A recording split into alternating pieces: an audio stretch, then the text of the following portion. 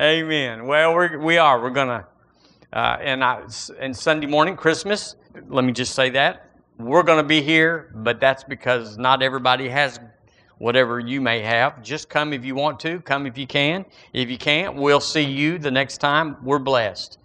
Y'all are so faithful and so astute. We never wonder where so-and-so is. There's always a good plan. We're always attending to business.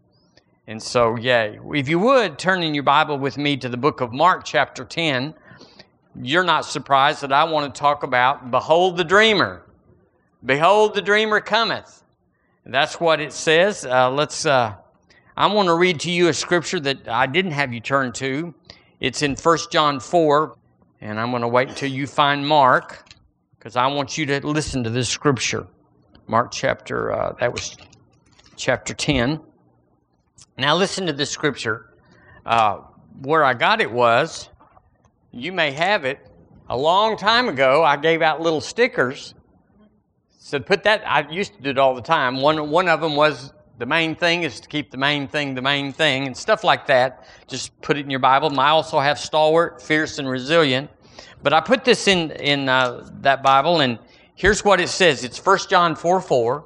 It's in the Amplified, but it's personalized. So I'm going to just read it to you. You'll like it.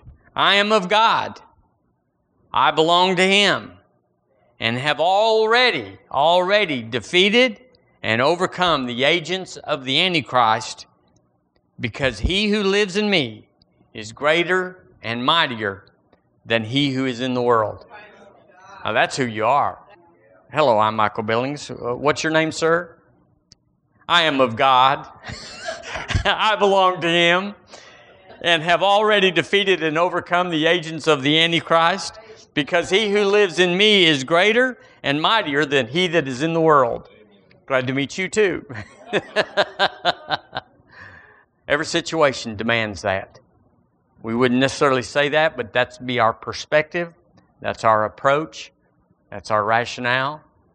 No matter what you bring me, no matter how terrible you think it is, no matter what you think you're reporting on that's going to be hard on me, you would be wrong, because greater is He that is in me than he that is the world. I've already defeated it in Him. I've already overcome in Him. And so there's no news to report. I win. Hallelujah. I wrote down here this morning, first thing I tell y'all what I write down sometimes, that your life story is in the Bible. Well, I got a story that's not in the Bible. No, you don't. No, you don't. You just got some details that are different. It was John instead of Jim, or it was Susan instead of Gloria, but your story's in the Bible. My story's in the Bible. And when we find our story, we find our way out. I want you to know that nothing has happened to you or is going to happen to you that hadn't already happened. And the Lord's already put an answer for whatever has happened or will happen. He's already put the answer in the Word. So we just have to find the answer. Woe is me, I am undone. What I'm going through, no one's ever gone through. Oh, sure we have. Sure we have. In Mark chapter 10, it says in verse 29, talking about your story, my story, in some dimension, some degree, He said, Verily I say unto you, there is no man that hath left house or brethren or sisters. Have we got you yet? Have we found your story yet? Or father or mother or wife or children or lands for my sake and the gospel's, but he shall receive. So here's the other end of the story. 100-fold now in this time. 100-fold there. The translation means optimum yield. If you got a corn cob, there's 800. So it's 800-fold for corn. Plant a corn seed. Sunflowers, it's more than that. But whatever it is, it's an optimum yield. But he shall receive 100-fold now in this time. Say right now. Right now. Right now. It's not like some fine day the Lord's going to fish me out. Houses and brethren and sisters and mothers and children and lands with persecutions. Did y'all notice a familiar experience right there? And in the world to come, eternal life. Everything's just fine. Everything's turning out amazing. Everything's turning out amazing. Your story's already been written down. Matter of fact, there's some stories in here that are scary. You not only have they not happened to you or me, you don't even know who they've happened to. They're so scary. There's some graphic things in the Old Testament that are like, wow. And then in the New Testament, people are getting stoned, like to death. Like they gather around, they all have big rocks, and they got good aim. They're all ex-pitchers for the Jerusalem jockeys or whatever, was going on then. And tremendous stories that we don't even have to undercover. We don't have to go through. So there's always a way to win. Don't give up. Don't even think it's time to give up. It's not time to give up. It's not time to quit. It's time to reload.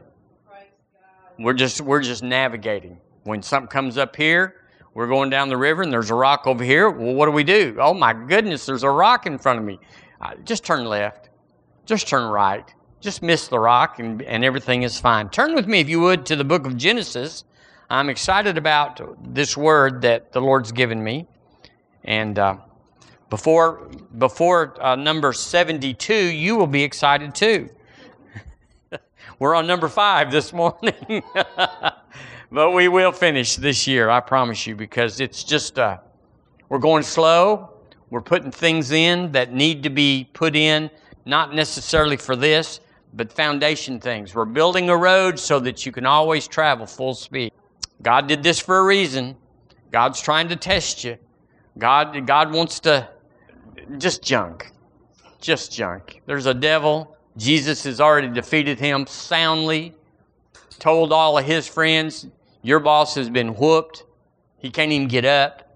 And so we have no troubles. Genesis chapter 37, an amazing story, verse 23. Let's just read a little bit. It came to pass, I'm assuming that we know verse 19.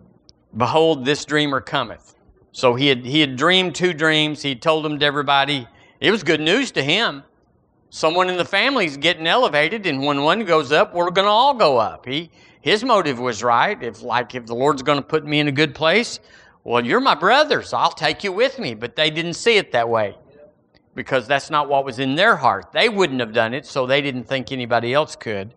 And so he got sent by his father to go find them and bring news of what they were doing with the flock. And they said one to another, Behold, this dreamer cometh.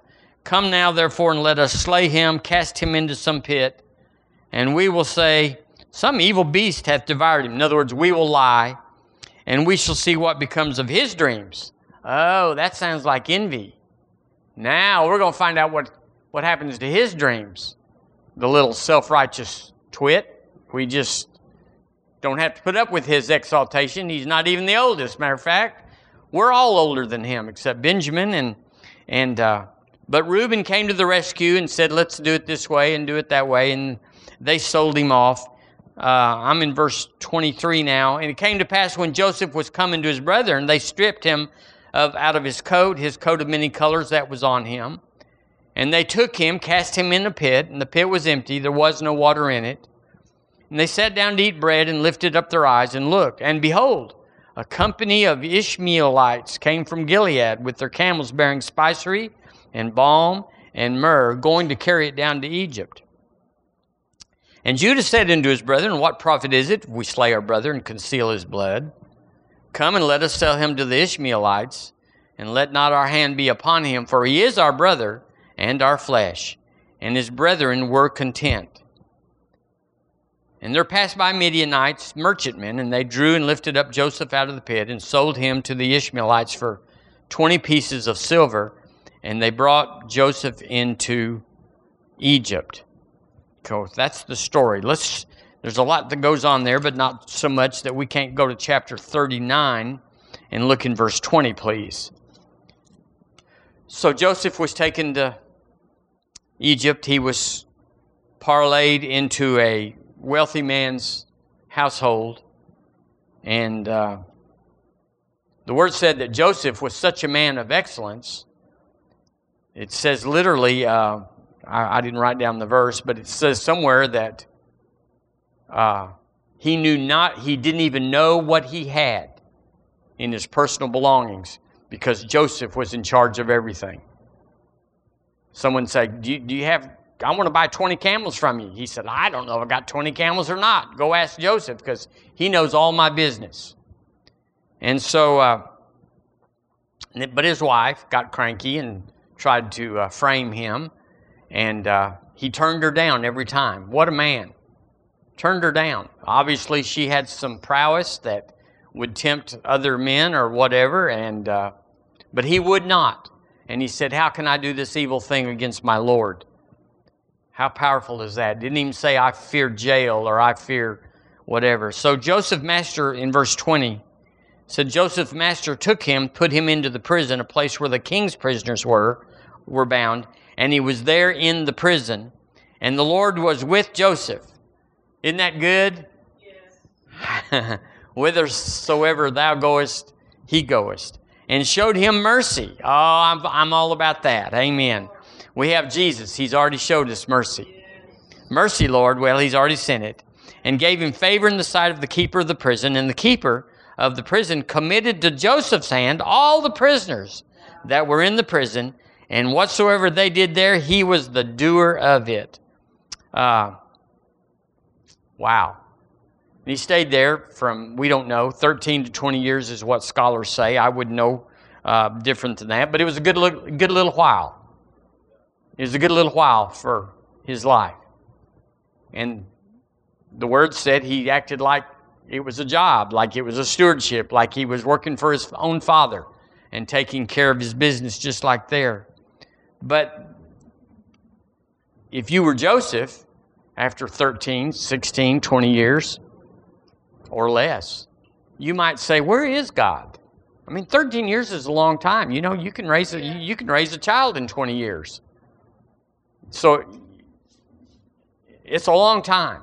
And lots of people have complained to God about a lot less time that they'd been forsaken. But he had the dream. He had the dream. And that's what we're doing right here. We're talking about things that transcend or that are greater or that dominate your circumstance. What's inside? What's inside? If there's nothing inside, then you're just you're one of those pinballs that just goes from flipper to flipper, from bell to bell, and finally you go down the chute. But if you have a dream inside and you know some things, you know what you're supposed to do, you don't say this is the end. You just say this is a detour. This is a hesitation. We're going to reload. While we're here held up, we're going to reload. We're going to stockpile or whatever. You start taking action that's contrary to anybody that doesn't have a dream. So your dream will find you out. When trouble comes, when tough times come, and they do, your dream, you'll measure it in your distress or the time of distress, of crisis. You'll measure your dream, whether it's in there or not, or whether it's got strength or not. We're measured by those times because not everything goes smooth. Sometimes our children go off and do things that we go like, I don't approve of that. I don't like that. That's not what I put in you. What are you doing? I got it from my friend Joseph or Joey or Johnny or something. You know, you go, you sure did. You didn't get that from me. Or our money, our job, or our relationship. Everything is on the table all the time. We all have a lot of exposure. So it's hard to keep all the plates spinning without anything ever stopping and falling off. And so 13 to 20 years, he just stayed steady. So that measured his character. Pressure measures you in your character. Not, can I get change for a 20 or can I go to work for you? Just pressure measures how much of you there is. Pressure measures you. It doesn't cause your character to grow. The Word causes your character to grow. Your Word, what you see out of the Word, or in this case, a dream that took the place, a dream or an image would be what you put together if the Lord told you, I will never leave you or forsake you. Then you develop a dream or an image of yourself being preserved. I'm in the secret place of the Most High, under the shadow of the wing of the Almighty. What do you see when you hear those words? It's good. All is well. That's what we see. Did y'all see that when I said that? We see that. We see ourselves under the shadow of the Almighty. I will say of the Lord, He is my refuge and my fortress. So how come you're saying that? Because He said He would hide me under the pavilion of His feathers, of His protection. So we see that. We take what we see and we advance it, or we retreat. So if you had a cancer diagnosis and you didn't have, by His stripes you were healed, the last word you heard is the doctor. And the doctor said, got your business in order? You got your stuff lined up? You said, is everybody close where you can say goodbye? That's what you're seeing. You're seeing inside. And what you see is what you'll say. Whatever you and I are seeing is what we're saying. And what we're saying is what we're creating. Our future is in my mouth. Death and life are in the power of my mouth. So who's controlling my mouth? Well, the image that's in my heart. Well, what's the image? It's whatever I allow into my heart. If you'll let a doctor talk dirty to you, he will. He's got an agenda. He has to protect himself. He has to give you the worst case scenario and all that sort of thing right now. So they could say of Joseph right now, if they knew where he was, they could say, where is the dreamer now? Behold, the dreamer cometh. Well, they could say, okay, he cometh, but look at him. He's in the dungeon, been there a long time. We have not heard of him. We assumed he's a slave of some kind or he's dead in Egypt. And they would say, if someone says, isn't Joseph a ruler? Oh, no. No, we saw him go down in the pit. We picked him out. We sold him. And matter of fact, he's gone and we profited. We all split up 20 pieces of silver and we got it. So you could save your own life that we find ourselves in the Bible. I could be Joseph, but my story might be I tried to start a business and nobody liked my business. Nobody liked my idea. Or whatever you might have started. You might have a dream of a paid-for house. But you're just stuck in a mortgage and just blessed every month in that case. We made the payment. Praise God. Let's go eat an ice cream because we made the payment. We're going to stay another month. But your dream is a paid-for house. How's that going for you? You could dream on a spiritual tone to be a paymaster. That you have a dream of dealing with $1,000, not bills, but $1,000 seed. Just like Deborah Ann told about R.G. Letourneau, he had that dream. And everything in his life bowed and bent to the dream. Even though. What if you had a dream for being healed? And every time you went back to the doctor, they said, wow, what bad thing are you doing? Because it's not good. You ever had that said to you or somebody you know? You might dream of being in the ministry. Why wouldn't you? It's God in you, Christ in you, the hope of glory. And people need what we have, and there's nothing much more thrilling than helping folks. It's the best of life and the worst of life. People are the best of life and the worst of life. Did y'all know that? It's like, I don't want them people. I want something else. He said, that's all I got. I got people. Just, it'll be your best life. It'll be your worst life, but I'll be there. I wrote down, because I looked it up, 90% of all failures. That's a big end of it, isn't it? Come from people who habitually make excuses. Complainers. So 10% of all successes, 10% of all endeavors are successful, obviously, and they come from people that are optimistic, that are praisers, that are thankful. I like that saying that we heard years ago, gratitude makes what you have enough. Isn't that powerful? It's a life changer. It's an adjuster. So I read this, and I wrote it down a long time ago. Almost everything we call great in our lives, aren't you glad you're not hitching up the mule this morning and saying, Ma, you put a leg up and I'll push. Get you in the wagon, and we'll go to church today. And while we'll go by, yeah. Almost everything we call great was produced by someone who didn't feel good and that had a lot of opposition. I know that's true because that reflects my life. It reflects your life. So it's not like, well, who are those people? Here we all are. So Dr. Cole said this, and it's changed my life, like a lot of things he said. When I want to get mad at people and they want to disappoint me, not on purpose, it's just they want to act the way they want to act, and I want everybody to do right. That's the main mantra in my life, is just like, I don't want to call out sin or judge. I just want you to do right. If you'll do right, then we can all have right. But this little saying was, Dr. Cole said, he says, we minister for results, not for reaction.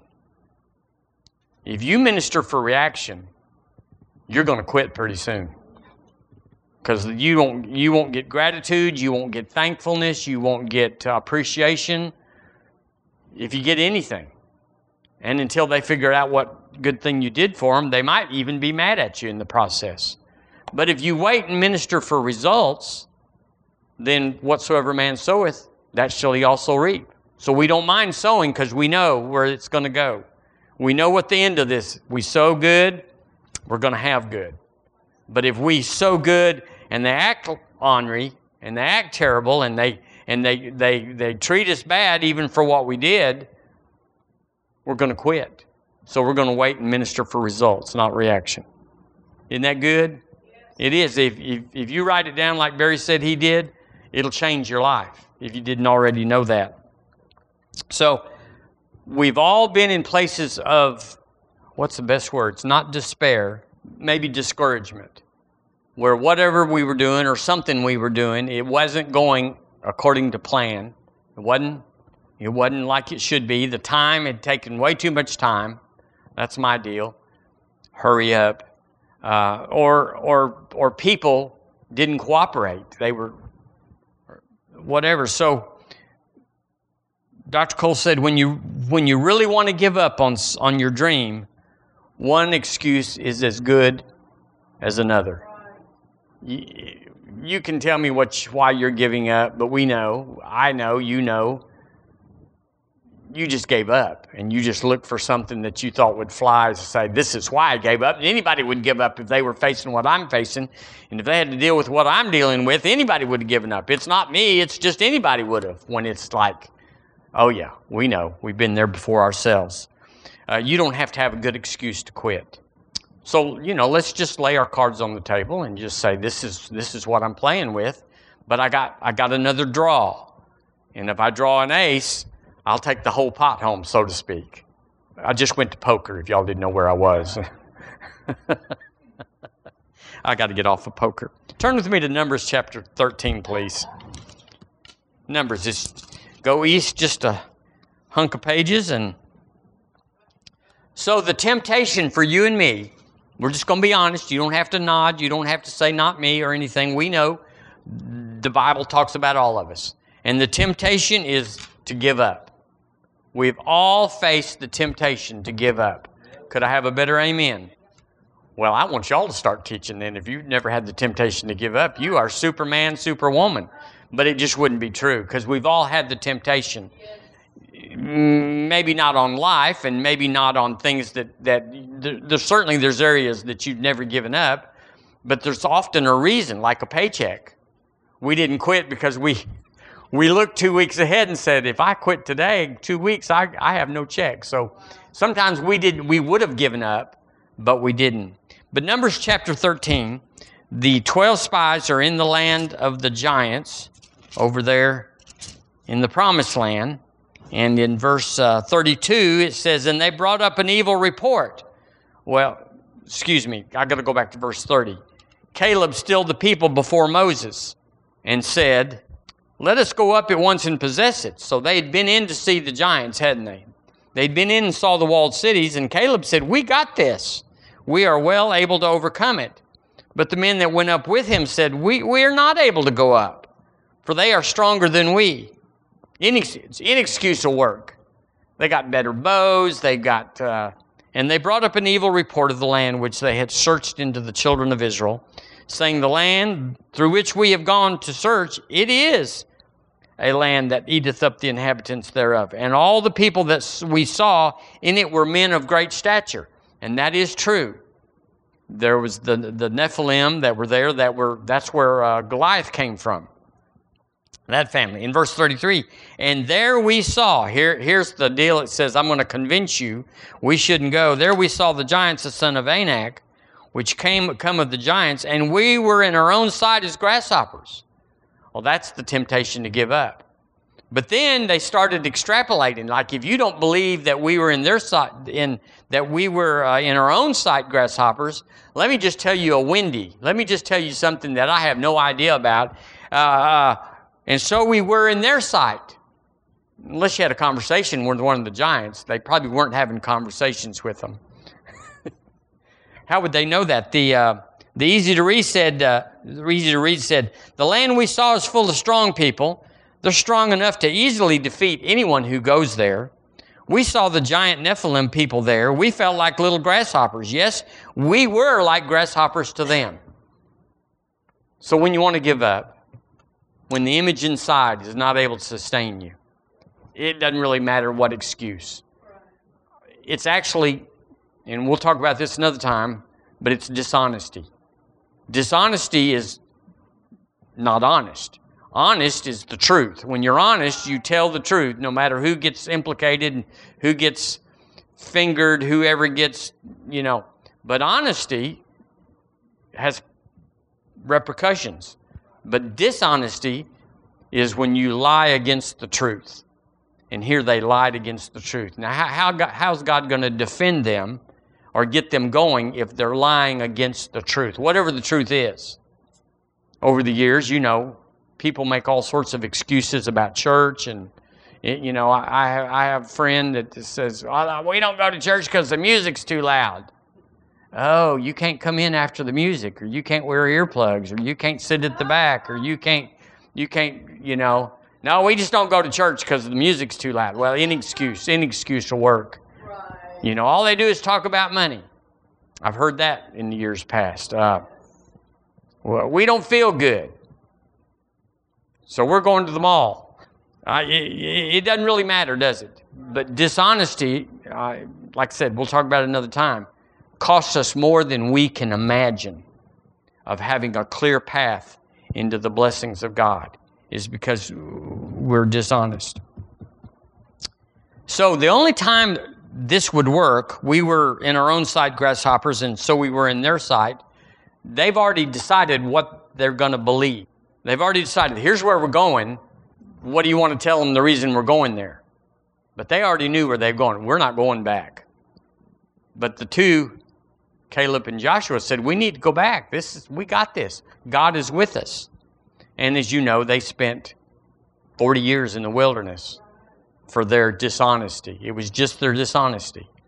The Lord already knew all that stuff about how big they were in the walled cities. And He already knows yours and my situation. And so the only time anything is a temptation for us to quit is when we take our eyes off of the dream or the image of who's inside of us. We either don't know the image and we've not put it in, or we are overwhelmed. We don't have a strong image and we are overwhelmed by a different image. They're going to kill us. They're going to eat us. They're going to destroy us. They're going to take our families. Let's stay in the wilderness because it won't be better here. If you have a dream, it has to be your dream. Say, my dream. My dream. The image that's in you is so personal. It's so personal. It's so personal. No one can change it for you or defend you from it. If you want to fail, you can find a way to fail. And if you want to win, there is nothing that can keep you from winning. Not with this. Now, personally, if it might be that you can't sing, and so your opera aspirations may be a little bit far-fetched. But if it's in this, you can't fail. So it's up to me. All failure and all success is up to me in Him. There's a capacity in me to believe Him. I can reach it. I can touch it. I can incorporate it. I can put it in my life. But it's all dependent on not what I think of one day. I believe I want to be this or that. It's what I keep feeding and putting into me called an image. And that's what Joseph had. And that's what these boys had had. 10 of them said, we've been out in the wilderness a long time, and we don't have anything but sticks. We just don't see how this is going to happen. Therefore, we choose to be defeated before we ever go to war. And it cost them everything. So, what is it that's inside you and me that's going to win? It's what we see. That is your future. That is my future. The image I see of me, the image you see of yours, of you, is personal. But that is the future. If you can be honest about what's inside of you, you can write it down and say, this is as far as I go. If I don't change the image and I don't go backwards, but I don't go forward, this is how it will work out. This is my finances. This is my body. This is when I will die. You've heard people say that I won't live past what Daddy lived. He died at 59 and I'll be gone. And sure enough, 30 days into their year, they're gone. You go, what's the cause of death? Well, yeah, he just quit. He just dried up and died. Or maybe it is a reason, but it's always a reason. That's more powerful than you can imagine. The power of the what is it when they give you a sugar pill instead of a real pill? Placebo. Our minds work that way. And if whatever you think will happen, as a man thinks in his heart, so is he, is absolutely true. And you go, well, then I'm all is despair. I just changed the image. That's what we're doing right now at this moment. We're changing the image. Howbeit gradual, but we're changing the image. If I get up here and say God's mad at you and He's going to get you and you will not escape, that's a different image than what the Word of God says to us. In Revelation 2:17, the Bible says, to him who overcomes, I'm just going to read it to you. To him who overcomes, I will give him a white stone, and on the stone a new name written, which no one knows except him who receives it. So that tells us how personal God is with us. You're going to receive a stone, a diamond, with your name on it, with a name on it, a name written on it that only you will know. I don't know what all that means, and I'm not trying to get prophetic here, but I'm just saying the Lord's got your number, and He's proud of it. And He's got a plan for you and me that is amazing. We write books about people that are amazing. What made them amazing? They just did what we wanted to do and just didn't back off. R.G. Letourneau, wow. Live on 10%. Invent what all he's invented. If you look up, you ought to look up sometime who gets Nobel Peace Prize. Nobel, is that what they're called? Nobel Prizes?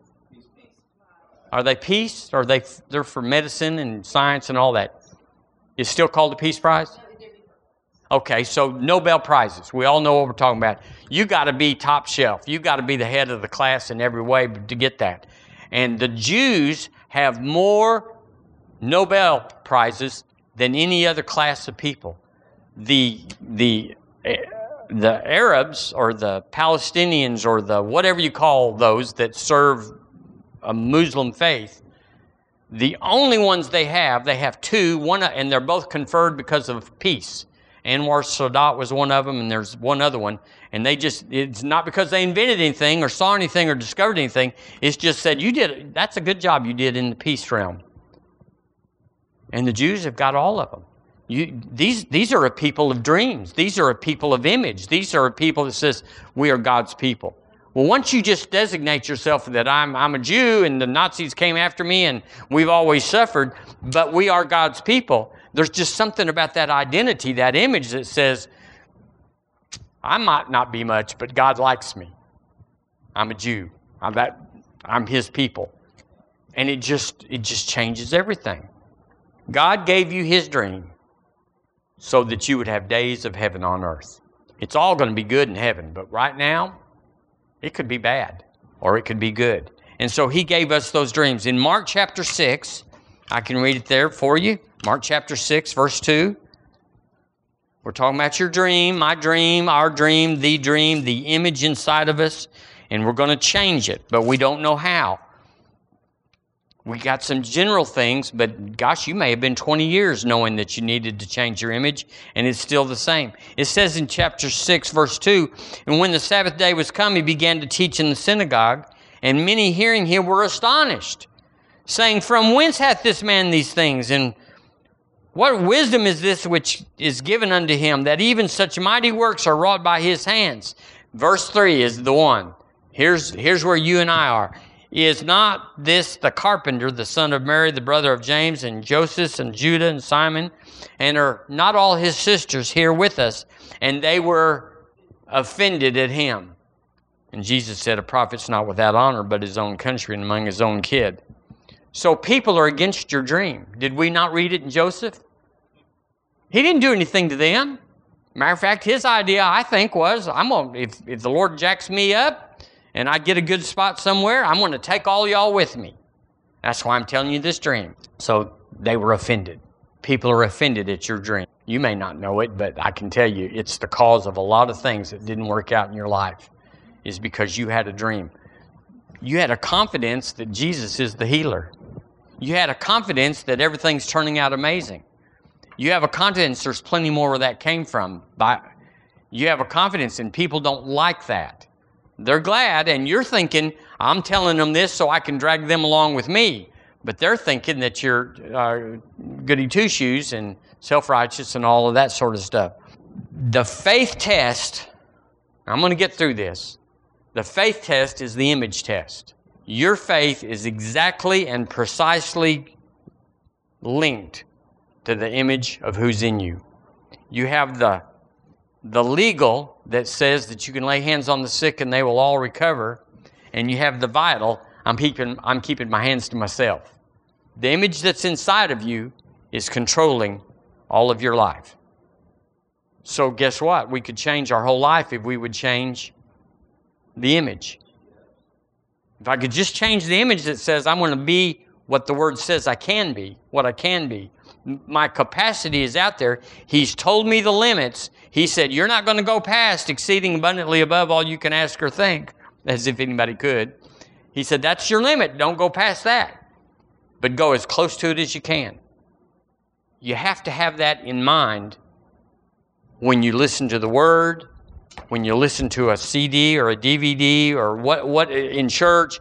You have to have the word of I'm upgrading my image. Not information. Information goes into the head. But I'm upgrading the image, which is the greater one that's in me. I'm upgrading him. Bless God. My poor days are over. I've had my least day financially. Every day past this is a better day, and so shall it always be. And the power of God is in me. These hands, if I just find somebody that'll just hold still for a second, I'll change their lives. That's a different image than, well, God wouldn't use little old me.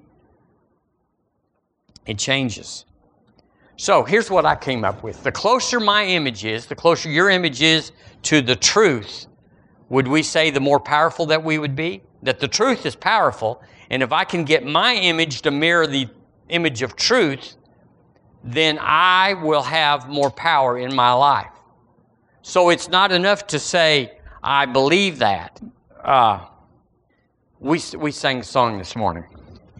I see the Lord seated on his throne, exalted. Now tell me if I get close to what you saw. When we sang that song, what did we see? How many people were on the throne? That was true, there is one. But how many people in Ephesians 2, I just thought of this. Ephesians 2 verse 4, but God who is rich in mercy, for his great love wherewith he loved us, even when we were dead in sins, hath quickened us together with Christ, by grace are you saved, and hath raised us. Okay, hath raised us, where, Lord? Together, and made us sit together in heavenly places in Christ Jesus. So I see the Lord. Okay, well, you gotta have a cropping tool to just see the Lord. But that's what we sing. That's what we've always sung. That's what we've always said. There He is. There He is. In His glory, His train fills the temple. It's all true. It's all true. But if we would, what do you call that, pan out or, go out, we'd see Lisa up there. We'd see Melissa up there. We would see us up there. What doing? Oh, I'm so nervous that I'm with Him. No, we say, bless God, we're getting business done today. I don't maybe have it just right. I don't know, but I know it's different than Him alone up there. We're seated with Him in heavenly places in Christ Jesus. So we're not singing something that's not true, but certainly when we sing about nothing's impossible with God, that kind of puts it over on He's deciding, or He's looking at every circumstance and saying, yeah, we can do that. We can do that. I'm not really in the mood today, but we'll put that on the docket, and I'll get Gabriel to check that out. Versus, I'm going to assault the trouble, the problem, the challenge with the Word of God in the name of Jesus, and this is how it'll turn out. That's different. I mean, it's the same thing, but it's a different perspective, and it's the right perspective. That I'm seated with Him. Doing what? Well, I'm doing business. I'm on earth. The Lord Jesus is not on earth except in us by Holy Ghost. So He's not really transacting there. Is that right? He's not really transacting on His own. In other words, God's not in control. He said, whatever you bind on earth, if you speak to the mountain, say, be removed. It'll happen according to what you say, not what heaven say. Lord, I'm writing that down what you said so I can say it. No, He says, whatever you say, it's the mountain you want to move, it's the trouble you want to bind or loose. I'll back you on it. And you go, well, that's not much difference. It's two images. It's two distinct images. It's got the same verbiage, except there's a little difference in there about He shall have whatsoever He saith. That's different than the Lord's in control. And you go, but they're so close, what difference does it make? It's disarmed the church. It has disarmed the church. God's in control. No need in messing with anything. Just sit here and wait and see what He decides. It's emasculated the church. We're completely without power as long as we believe that. The argument against that is that the Word says to pray, to change the nations through prayer. God's in control. I know I'm on this all the time, but it's the image that we're attacking now. The image that says I'm waiting on God to see what He decides. When He says, I'm waiting on you because I've already decided. I've already decided you're the head and not the tail. You're above only and not beneath. I've already decided that all authority in heaven and earth has been given to the Lord Jesus. And He said, go therefore. He's deputized us. He's deputized us. So, you can't do more than the image inside. You may have thought they are having layoffs at the plant. You may have thought that your engine just broke down and doggone, and you may have thought somebody's mad at you because they're all based on those things being control of themselves. But when in fact, whatever was inside, this car probably won't go 100,000. It's junk. It's got 85,000 on it. I got to get rid of it because everybody knows at 100,000 they just fall apart.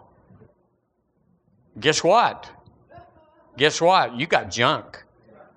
It looks good, but it's junk because you just appropriated.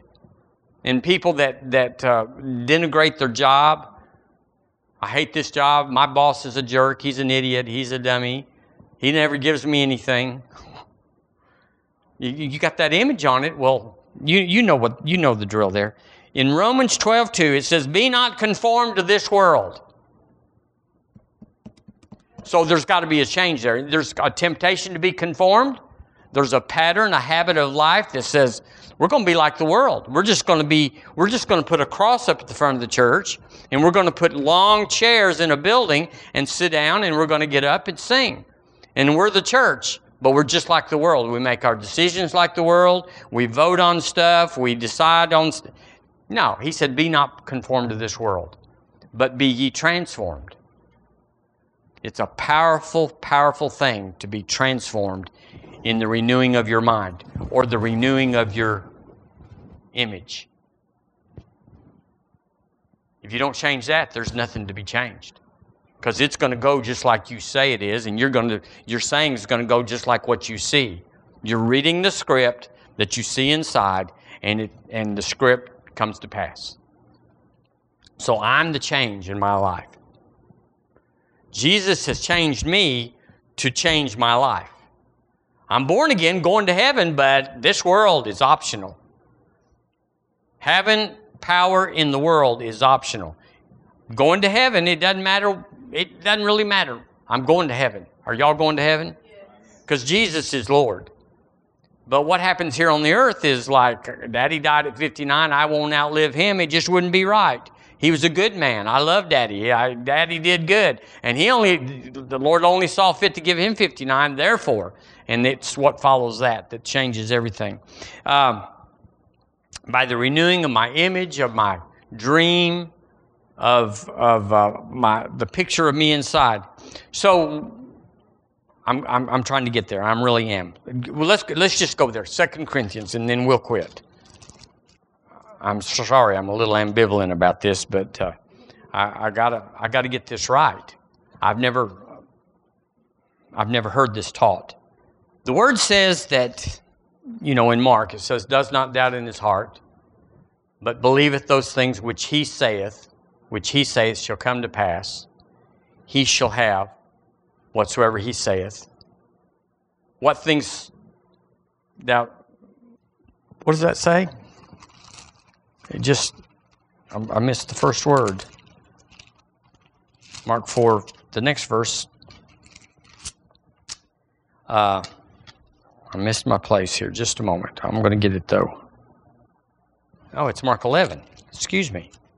Okay. What things soever ye desire. That's it. When ye pray. Whatsoever things ye desire when ye pray, believe you receive them. So faith is past tense. Faith is past tense. Faith isn't coming. What I need or I believe for isn't coming. I'm just reporting that I have a paid-for house. I'm telling you the past tense. I'm telling you, faith is history. Now that'll change your life right there. If you'll always remember when you open your mouth and say something, how to judge it. Faith is history. I have a paid-for house. It's history. Not going to have one. Not the Lord's working it out, or we're waiting on the manifestation. That's junk mess. I have a paid-for house. So if it's not history, it's not faith. It's hope. So what things soever you desire when you pray, believe you receive them, and ye shall have them. The ye shall have them is irrelevant to I have them. So, are you in 2 Corinthians chapter 9? We're going to do it. We're going to do it this morning. Praise God. We're going to do it. Look in verse 7. Every man according as he purposed in his heart, so let him give, not grudgingly or of necessity. Now read it with me. The last of that verse and all of 8. Ready, read. For God loveth a cheerful giver, and God is able to make all grace abound toward you, that ye always having all sufficiency in all things may abound to every good work. Okay, so what we're looking at here, the whole thing for all these weeks is to say, what do you see? If you're in a room by yourself and you get a phone call that says, I want you to read 2 Corinthians 9, 7 and 8, and they hang up. So you open up your Bible and you read it. You're by yourself. What did you see when you read the verse? If there's any kind of discrepancy, any kind of break in the pattern, where we didn't see what the Word said, we know that we need renewing in our image. So when we say, I gave, I was cheerful about it too. And we were. So God is now able to make all grace abound toward me. Stop. All grace abound toward me. How much grace? All grace. Unlimited grace. Unmeasurable grace. All grace, all the grace He has. Not holding back grace. Not proportional or meritorious. But all heaven's grace.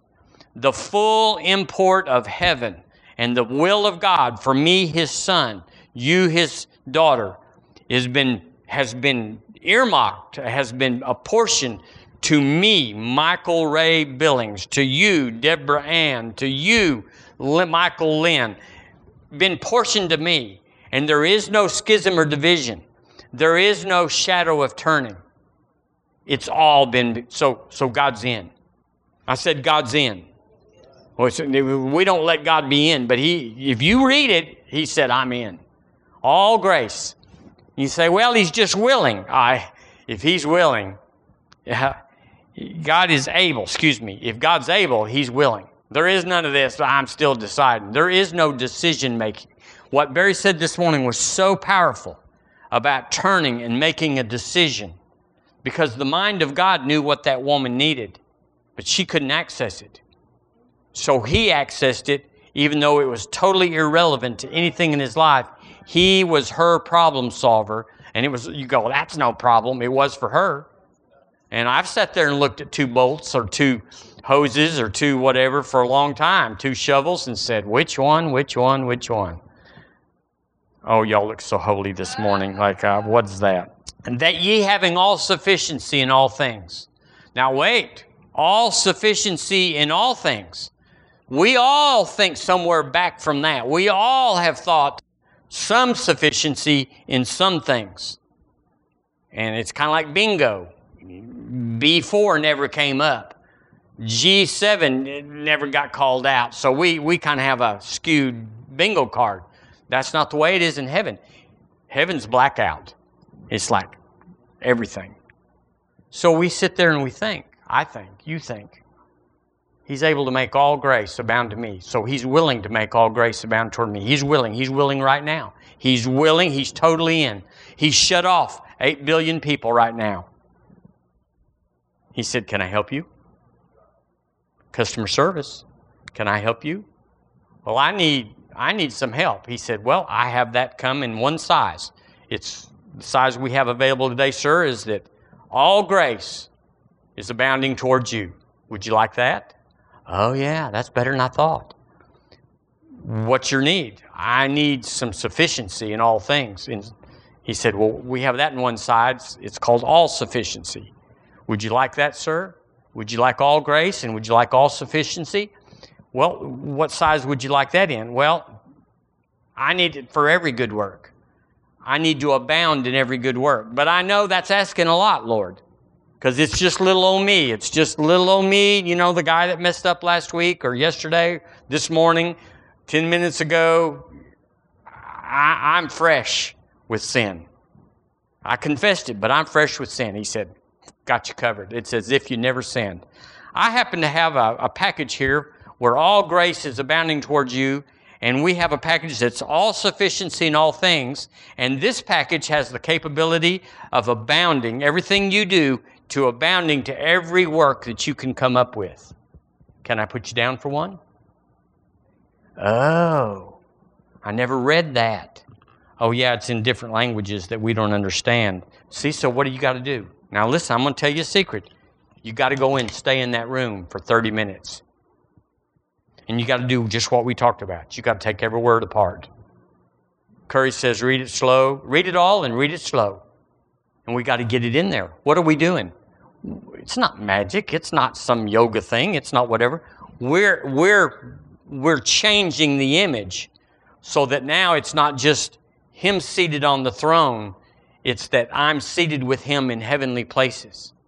Another place that says if He freely gave Jesus to us, it's in Romans, why won't He freely give us all things? Oh, you could go to that verse and say, all things? Freely? If He gave Jesus, which was the ultimate, wouldn't He throw in some floor mats on this car deal or, Give me a polished tailpipe or something. If you're gonna give me this car, Lord, why couldn't we just? He said, I got it already. It's already maxed out. Do y'all get the point? It's up to me. Now, you're busy. People are busy just not being busy. So I have to stop when I have a situation or not, I'm just working on my image, and say, what do I see when I read this scripture? You have to be real honest. I don't have an expectation that he's going to completely take care of this. I have an expectation, wrongly, but nevertheless, of some struggle. Certainly some time involved. Certainly some things that are going to come up that I'm going to have to whoop up on the devil or ignore some people or whatever. But the end is guaranteed.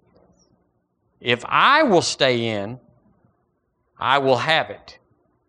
If I don't have it, it's because I didn't stay in.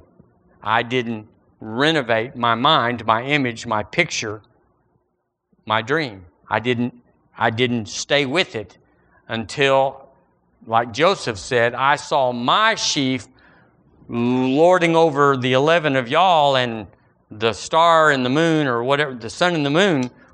That's exactly what happened, isn't it?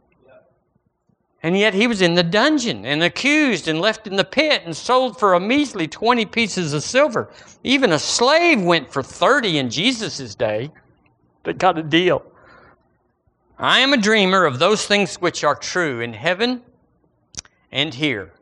I am a dreamer of those things which are true in heaven and here. I am a dreamer of those things which are true in heaven and here. I am a dreamer. I am a dreamer.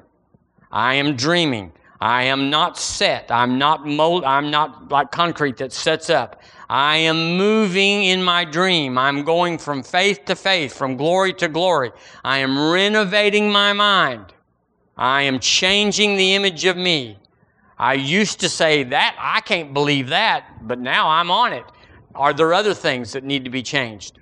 Yes, absolutely. So that's my main job. What's your main job? You got to have something to speak to the mountain to, because it's listening to what you say. It will do what you say, what I say. Well, what do I say? I say what I see. What do I see? Whatever I've been putting the image in, that's what I see.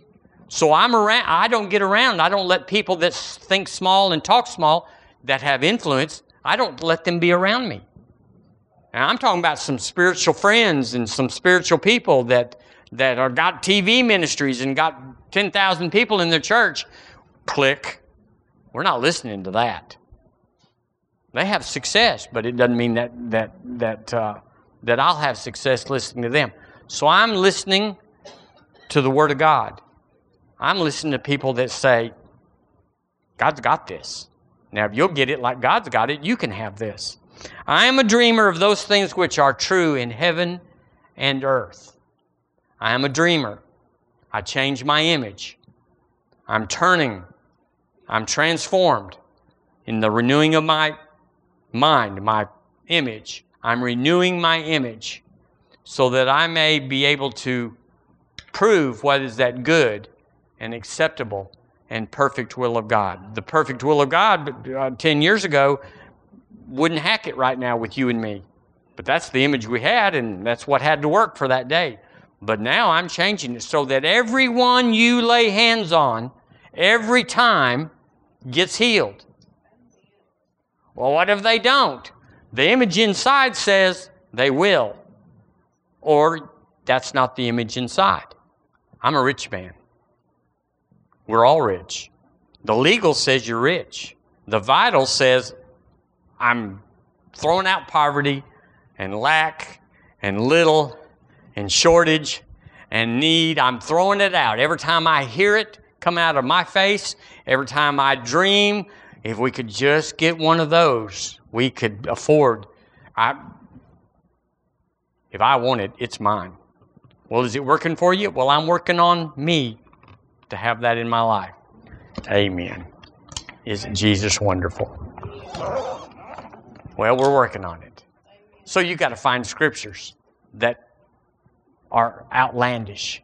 I did see it the other day in Ephesians 3:20. I'd never seen it before when it says, exceeding abundantly above all you can ask or think. I never saw. It was talking about a seed. How many seeds are in a apple? You can count them. There's 23. How many apples are in a seed? Exceeding abundantly above what you could ask or think. So the Lord's got us over in the exponential realm, where we're not thinking 1 + 1. We're thinking 1,000 to the 1,000th power, or whatever. Isn't that good? Amen. Lord, we love you. We thank you for helping us. We so have needed help.